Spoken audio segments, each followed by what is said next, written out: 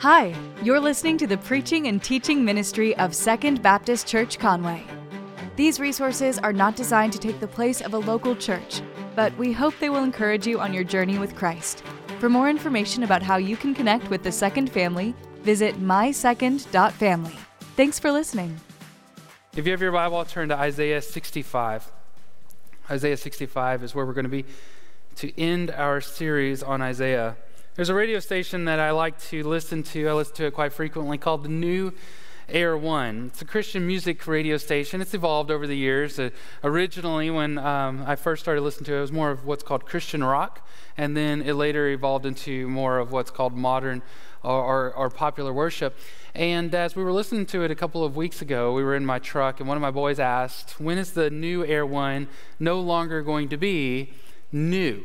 It was a kind of ironic question. I started to kind of laugh at it because what he was pointing out was something that I've noticed myself, is that they have been New Air One for a very long time. In fact, I looked it up on Google, and it turns out that they turned into the New Air One January 1st, 2019. So this station has been new for just about 2 years now. And it really kind of pushed to the front a question that's found in this text. What does new mean? What can be meant by the use of the word new? It can mean that it has never been used. It can be something still in the package, brand new, has all the cables and the instructions and such. That's never been used. New can also mean that it's like nothing that you've ever seen before. You know, the phone that is in your pocket, even if you got the newest one, it's pretty much like the last one, right? But think about the very first time there was a telephone call. The very first telephone was like something that no one had ever seen before. That's different use of the word new. It could be improved or better. You can get a blender, still blends things. Your old blender blended things, but this one has features or functions that are different. It's improved or it is better. It can also mean that it is new to you. You can buy used tools from somebody online, stick them in your garage. They're new to you, and I bet they work great, but they're not actually new, but you might say that they are your new tools. And then finally, new can also mean that it just works.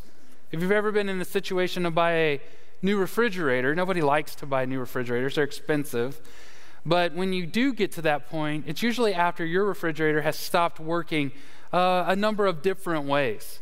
The ice machine now kicks out like half crunched, half whole ice. The water kind of works sometimes. The light is out and it's not the bulb.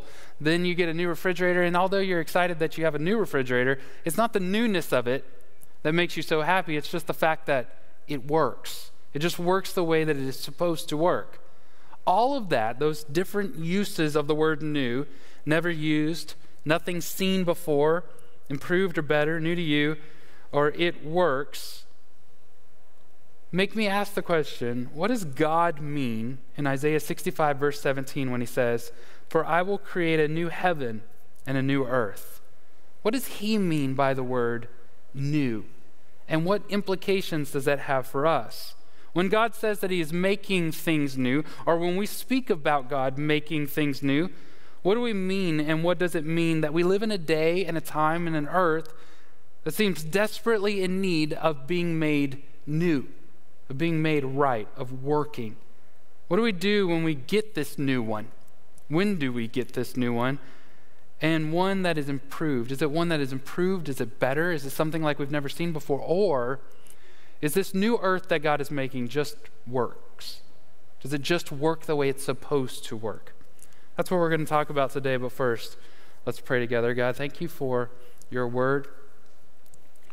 God, be with our hearts and our minds. Be with my mind as I try to recall what it is that I have studied this week. May it be delivered and received by those who are here today to receive it. Those who are online, may they feel part of the community even though they cannot be here with us personally. God, today we lay our hearts down on these words that the past events will not be remembered or come to mind. That whatever this new thing is that you are creating, God, may we experience that sort of joy in part now, looking forward to the day in which we would experience it fully. It's in Jesus' name we pray together. Amen. Like I said, our text is Isaiah 65, 17 through 25. That's the verses that Rich read. That's the verses that we will cover this morning, and it's going to end our Isaiah series. We've spent quite a long time in this book taking apart. We've looked at different things like the idea of being fake in our religion, that people can look like they're doing the right thing on the outside, but their hearts can be far from God. We've talked about the idea of putting your faith and your trust in Jesus and in God, knowing that any other thing that you put your faith and trust and hope in will come up wanting, it'll be lacking. We've talked about the idea of pursuing God and His actual will for your lives in a way that does not harm or hurt other people, that the way that we treat other people is reflective of the way that we see God and the way that God empowers us. Today we are going to talk about, or in this series, starting Luke next week, with that idea of God creating all things new. This text is different, much different than the other text that we have studied in Isaiah. If you will remember, when I started the series in Isaiah, I pointed out that often we think of prophets as bearded guys, disheveled, standing out in the middle of the wilderness, telling everybody that this is what is about to happen. In 40 days, the Lord will judge Nineveh. That's the way that we see prophets. But, as we've said, most of the texts that we have studied have looked at Isaiah speaking to contemporary people about contemporary issues. He was talking to the people of his day and time about his day and time. This text, though, talks about a future event, an event that Isaiah wrote about 800 years before the birth of Christ. And here we are 2,000 some odd years after the birth of Christ, and these events still have not taken place. One of the challenges with reading or studying, and particularly preaching Isaiah, is that he will move so fluidly between different applications of what he is saying. For instance, when we talked about the suffering servant, in some verses, in the very same verse, Isaiah referred to the suffering servant in application toward Israel, and the next part of the verse, he referred to it in application toward Jesus or the Messiah. It takes some studying or some skill to see which one it is that Isaiah is referring to. He does the same thing in this text. He is talking about a future event, but it's two different time frames. It's two different time frames that he moves back and forth between. The first one that we will predominantly talk about today, is commonly referred to as the millennial reign. It's a time in which Jesus comes back to the earth and physically and visibly rules the earth. He does so with justice, and he does so with grace. During that time, Satan is bound and he's held at bay, and people live their lives as described in this text here. There's a second time frame that is most commonly referred to as the new heaven and the new earth. It is referred to that way in Peter. It is also referred to in that way in Revelation. That time frame happens after what we call the Battle of Armageddon, when evil is fully destroyed and Satan is completely captured, completely thrown into the lake of fire, when Jesus establishes eternity. Those two different time frames are woven together in this text.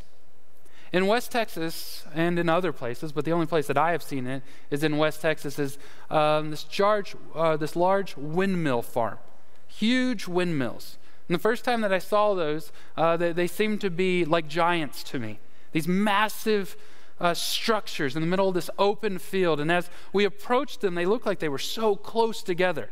I was amazed not only at their size, but how closely they were grouped together as they, what seemed like very slowly turned in the wind. When we got closer and closer to them, I realized that they were much further apart than it perceived in my perspective,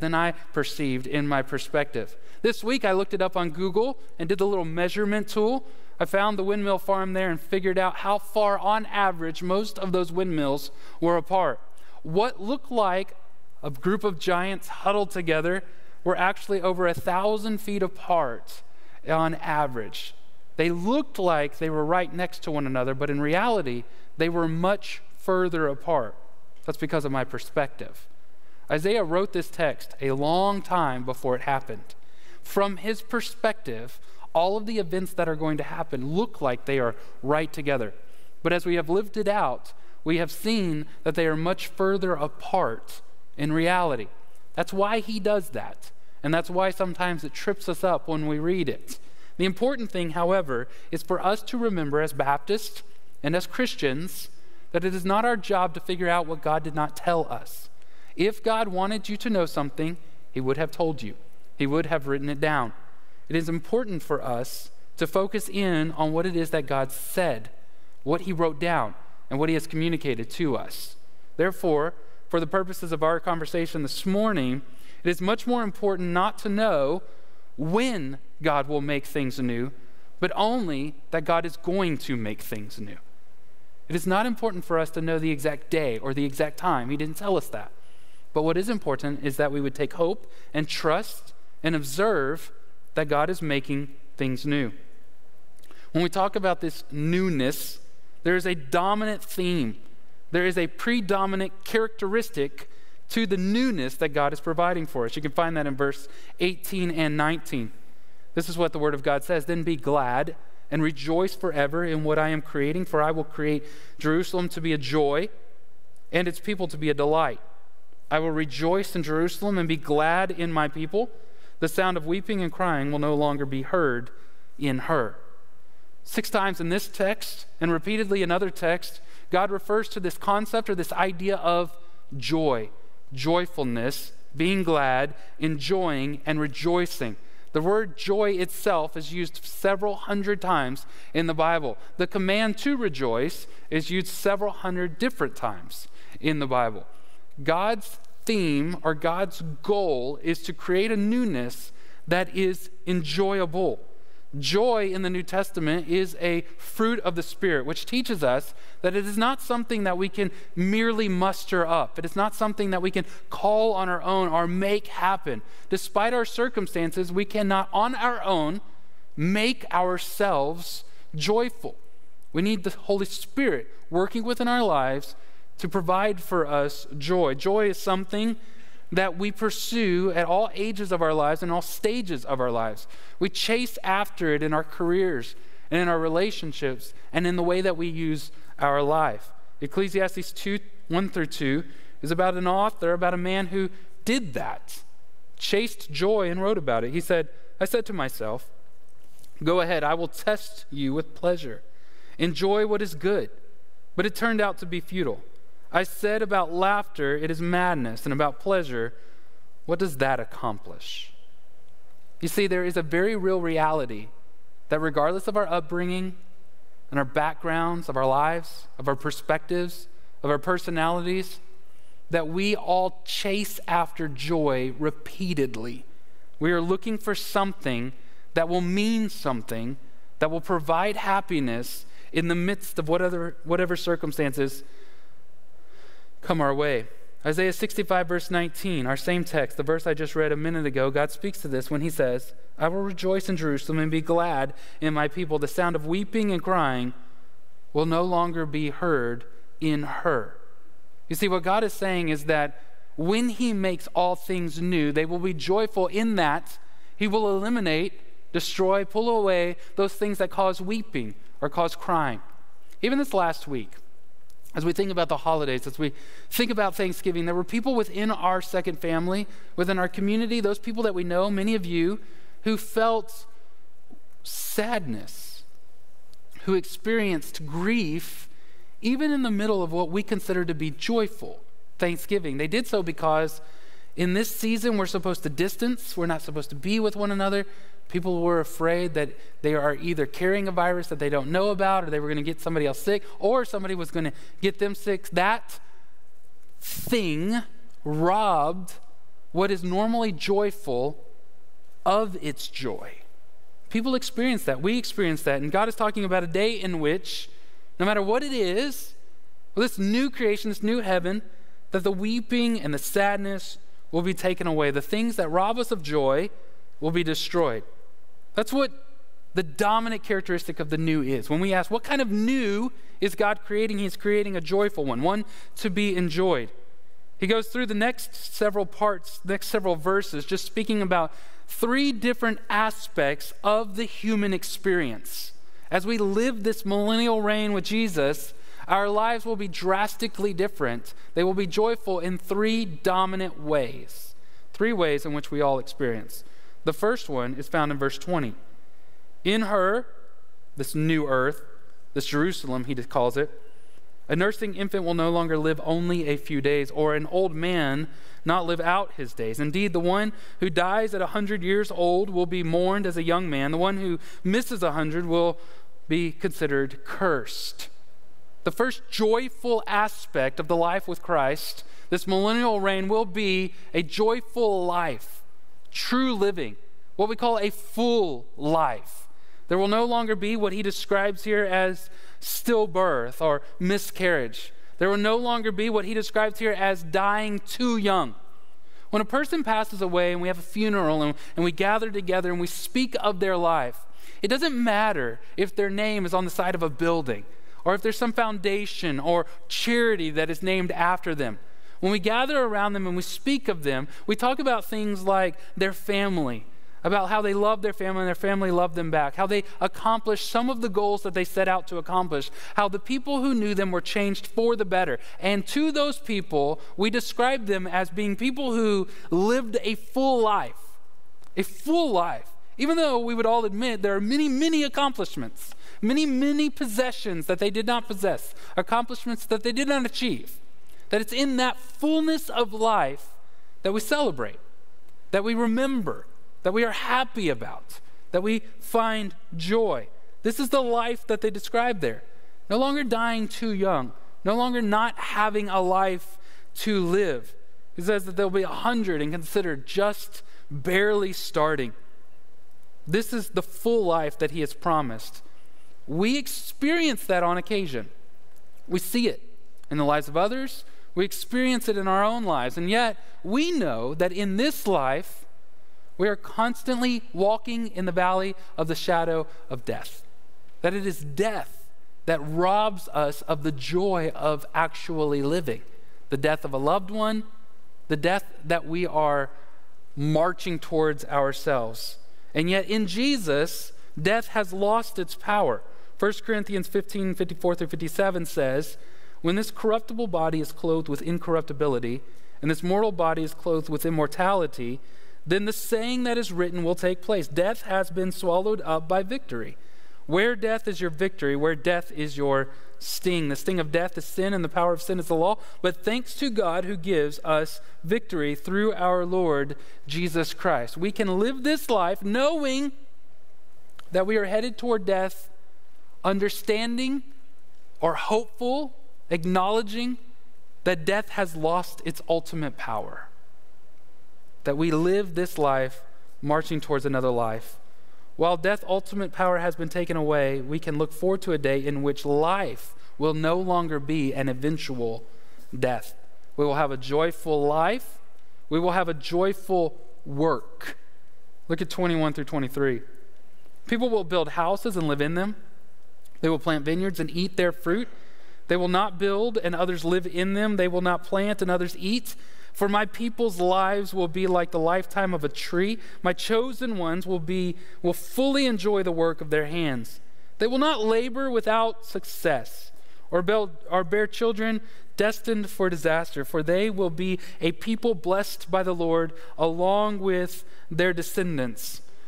There are times in which I feel as if my work is fruitless. That I spend my week and my days and my hours doing things that matter to no one and amount to nothing. And I think if you were honest, you would say that you have felt the same way. That you may invest in people only to not see that investment come to light. You can set aside and plan and fundraise for a building that you don't inhabit, that you don't go inside. Any of you willing to admit that you have a job in which you do a lot of paperwork? And as soon as all of the paperwork is done, you turn around and there's more paperwork to do. How many of you have jobs in which you try to help people? You do work, you volunteer where you try to help people, and it seems like they don't want to be helped. And it seems like you can't help them. And no matter how many people you help, there's still more people out there that need you to help them. It feels like in our darkest moments, in our most honest times in front of the mirror, we feel as though none of this matters. There is nothing more defeating than to feel like all of the efforts that we are extending are worthless. God speaks of a time in 21 through 23 in which all people's fruit, all people's work will bear fruit. They will see the fullness of what they are doing. You might go to a job, you might talk to somebody, you might interview somewhere, and as you're interviewing with them and you get down to the point where they're going to offer you a pay package, this is how much you will make, and then they will say, we have full benefits. Hopefully they say that to you. They say, we have full benefits, which means that your insurance is covered, maybe some retirement, some other things that are there. These are the full benefits of our work. But we all know, in reality, the full benefit of work is to see it bear fruit. See, what it reminds us of in the Bible is that work is not bad. Work is not evil. We were created to work. Before the fall, Adam was given a job to do. He was given something to steward. But after the fall, our work fought against us. The thorns kept us from producing what it is that we want to produce. In this millennial reign of Jesus, in this life that we live with God, when he makes things new, your work will bear fruit. There will be joy in that.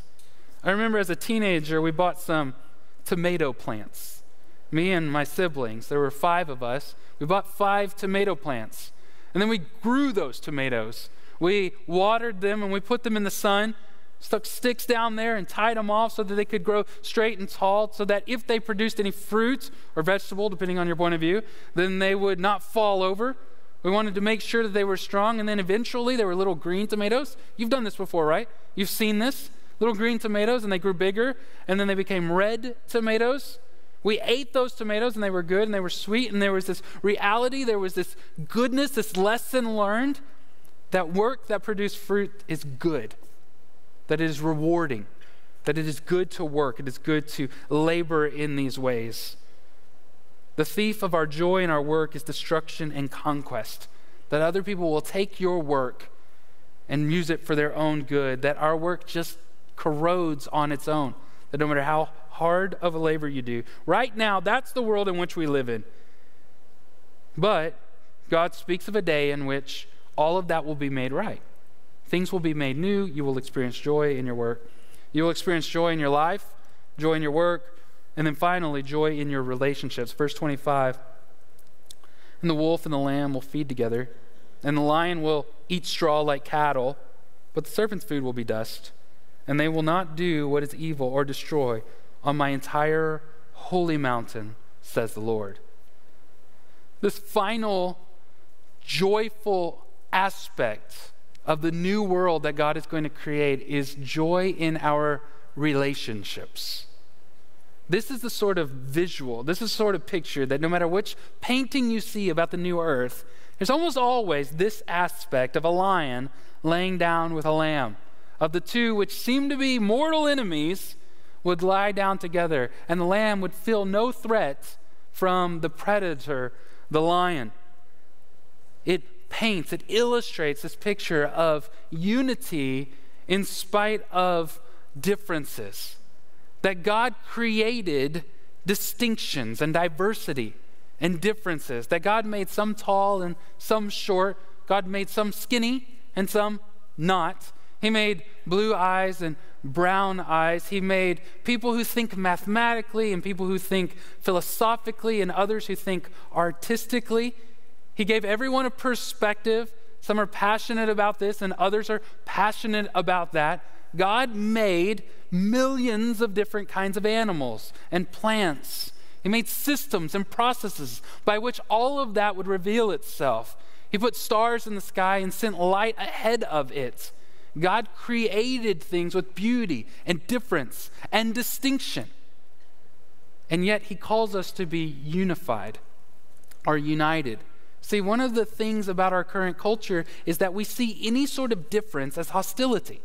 That anyone who is different or thinks differently than us or has a different perspective or has a different value system, then they are considered to be an enemy and they need to be destroyed.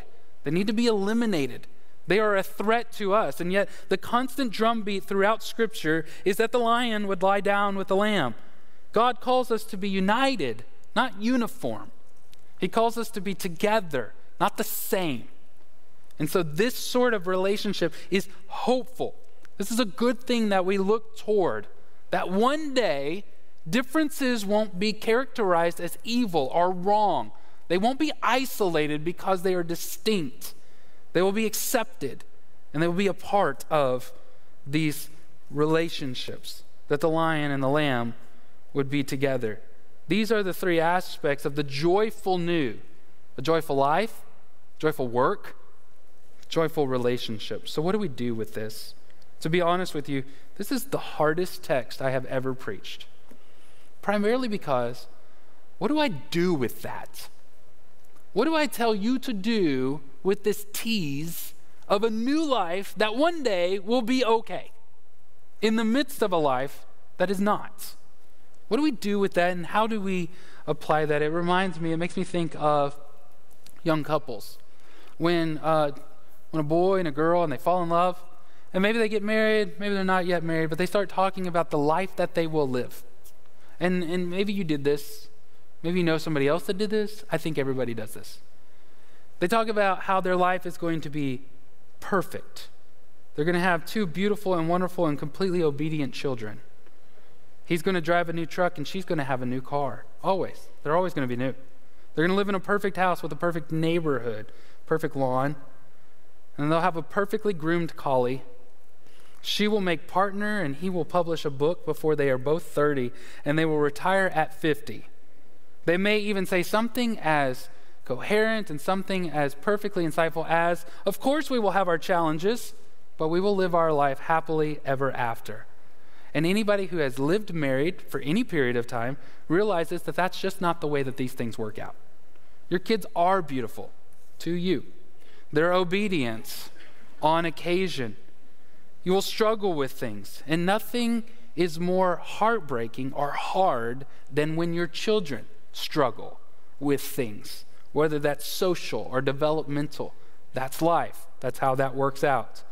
You will have a nice house, but it will probably leak, and you will change light bulbs all of the time. You may lose your job.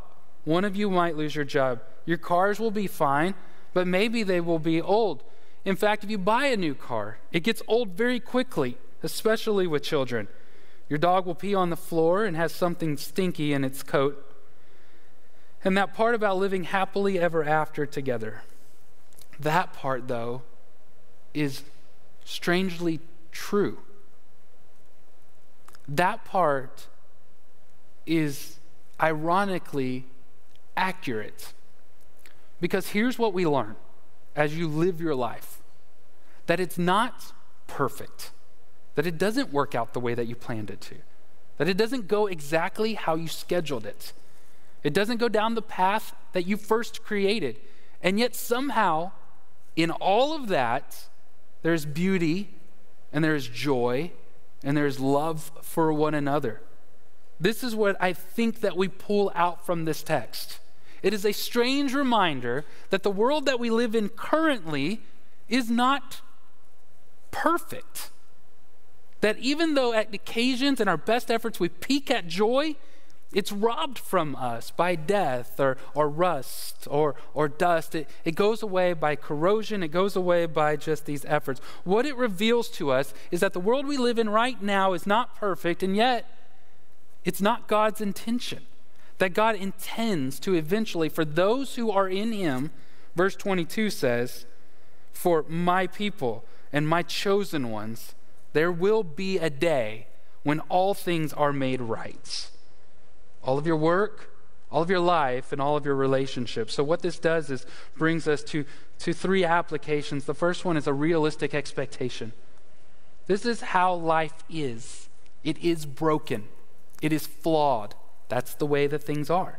I was leaving church one day after hearing a particularly large number of complaints about things. No matter how good things are, there are always people who complain about things. As I was driving down the road headed home, it sort of dawned on me that as a mid-30s-year-old pastor who's pastored for 20-something years, it finally occurred to me that there will always be people who complain. It is strange to me how upset I get when things don't go smooth, knowing the whole time that things do not go smooth. And yet I'm upset about that. This text reminds us that there is always going to be dust in whatever diamond that you find. It's just the reality. We just accept that. We realize that. But we also rightly apply a cause. We know that our sin and our own rebellion caused this problem. We should not look toward our own best efforts apart from Christ to remedy it. The fact is that everything seems to be broken because we have rebelled against the King. And yet the truth is that God is working toward an end in which all things will be made right. They will be new. They will just work. They'll be like nothing you have ever seen before. And finally, it gives us a confident hope that we can keep going. We can keep following Jesus, to work with him and what he is doing. He will be victorious and he will be successful. There will be a new day with a new earth. And so we can labor now in our valleys and our mountaintops, knowing that the end will make all of this fade away. That, as verse 17 says, we simply will not remember. These are good things. These are hopeful things. I got my truck cleaned a couple of weeks ago. I don't know if it was kayak gear or my children, probably just me. But there was these, the seats got dirty. Not real dirty, there were just these markings here or there. For anybody else, if you looked at my truck, you'd be like, man, this thing is spotless. But not to me. There were marks on the seats, and it bothered me. I tried to ignore it, because that's what rational people do, but they got larger and larger, huge. They didn't get any actual bigger, just in my mind, they got bigger. I tried to clean it. I bought product. I tried to work on it. I tried to clean it, but I couldn't get them clean. I couldn't get them the way that I wanted to get them. So I finally thought, it's been a year since I've gotten this truck. I've never had it professionally cleaned on the inside. I'm going to do that. I'm going to treat myself. I'm going to find somebody. I'm going to get this thing cleaned. It's going to look good. It's going to look nice. So I called around. I found somebody that I could afford and somebody that could get it done pretty quickly. Found a great deal, and they would be done in a couple of hours. And so I took them my truck. Once I took them my truck, then they told me that they could clean the outside too for very cheap, very good. They were going to buff and wax the outside, shampoo and clean the inside. It was going to be perfect. It was going to be beautiful. And so I was like, that's great. Let's do that. I went to go pick up the truck at the time that he said to pick up the truck, and it wasn't done yet, which was actually a blessing. I was really curious if he could actually clean my truck as much as he said he would for the price that he said he would, right? And so I surprised him. And when I surprised him, he was down in my truck with all these extra lights and these little brushes, and he was cleaning he was cleaning that truck like nobody has ever cleaned that truck before. And so I was really encouraged by that. I came back later when he told me to come back later, and I am telling you right now, my truck was like new. Everything about it was perfect. From the front to the back, the top to the bottom, inside and outside, it was pristine. It smelled good. Inside the truck, the outside of my truck smelled good. The whole thing was perfect. My brand new, beautiful truck. It rained that afternoon, and it rained for 3 days after I got my truck. It reminds me of this text. This is life. This is the way it is. Nothing good lasts, but there is good. Those good things make us think about and look forward to a day when it will all be perfect, and it will all stay that way. Thank you for listening to the preaching and teaching ministry of Second Baptist. We hope that we will see you in person this next Sunday. To find more information about service times, location, and ministry offerings, visit mysecond.family. Thank you for listening.